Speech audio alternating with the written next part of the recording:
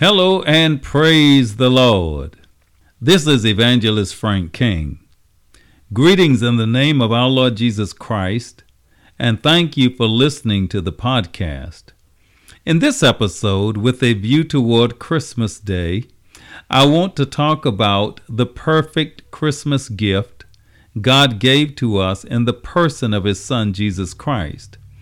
I will be teaching from the Gospel according to John chapter 3, and I will be using the King James Version of the Bible. Today's message is entitled, The Perfect Gift.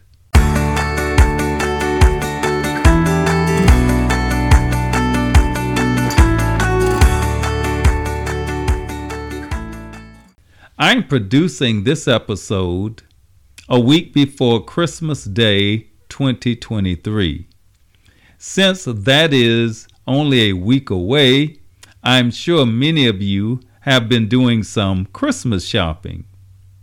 In my opinion, Christmas shopping is hard work because it's not just a matter of going and buying gifts, but you have to try finding the right gift for each person you are shopping for. That's why I say Christmas shopping is hard work.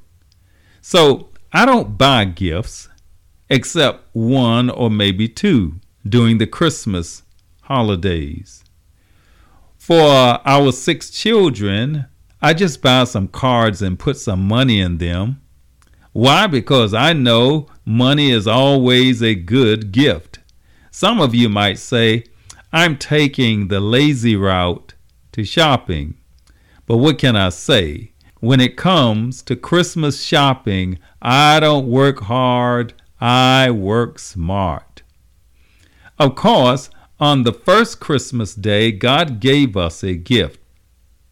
That gift came in the person of His Son, Jesus Christ. And what I want to talk about is why this was and is the perfect gift.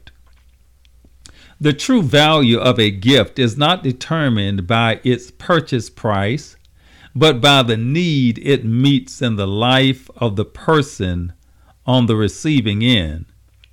See, you can buy me a $100 gift, but if I already have one or two of the very same items up in my attic because I have never used them, your nice gift is of little value to me.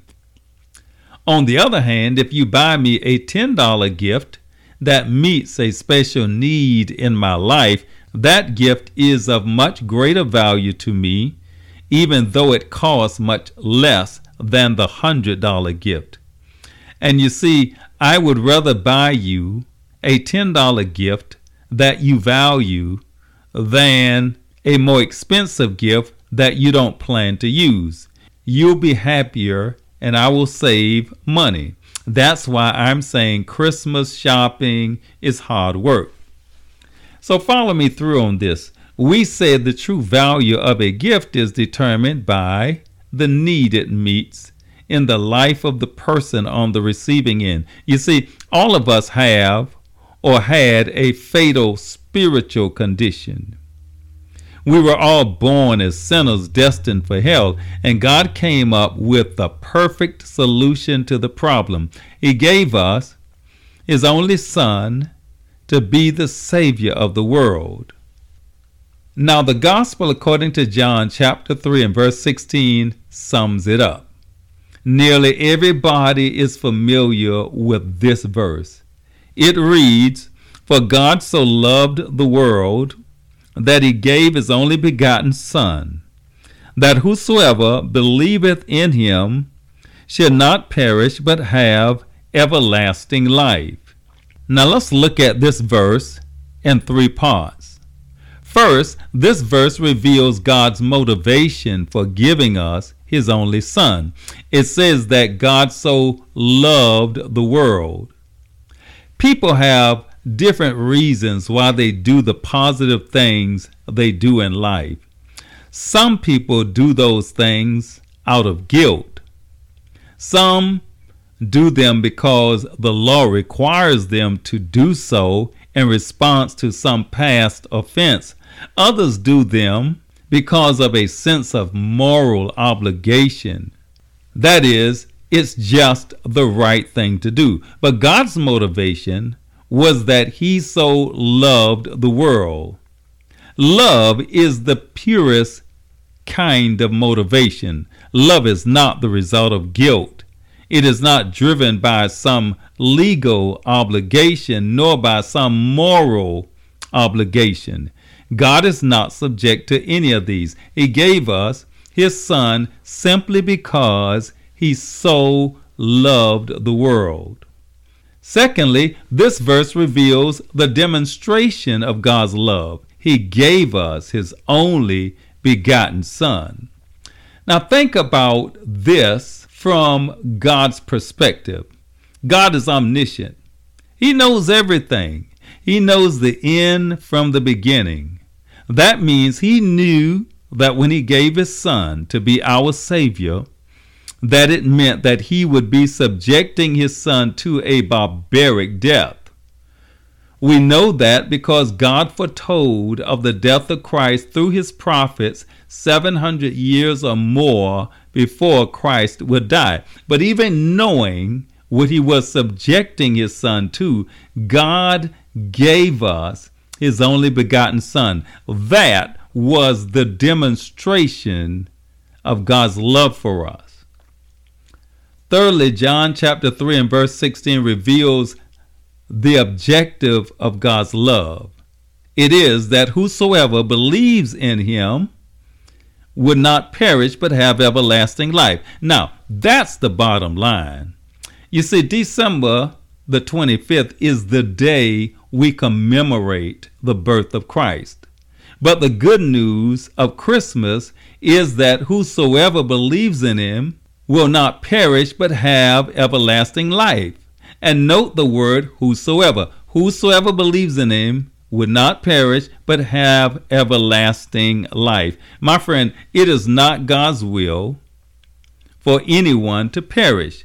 Anyone who chooses to receive God's gift can have everlasting life.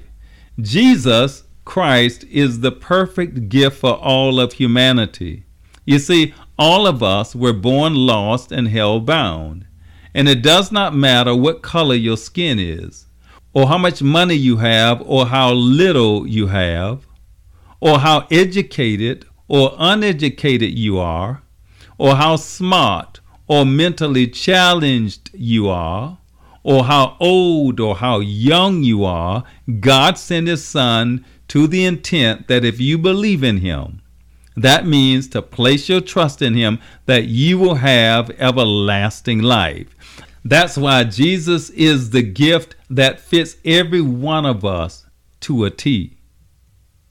Now let's talk about why this gift from God in the form of his Son is vital, indispensable. To do that, let's look at what Jesus says in the Gospel according to John chapter 3, beginning at verse 14.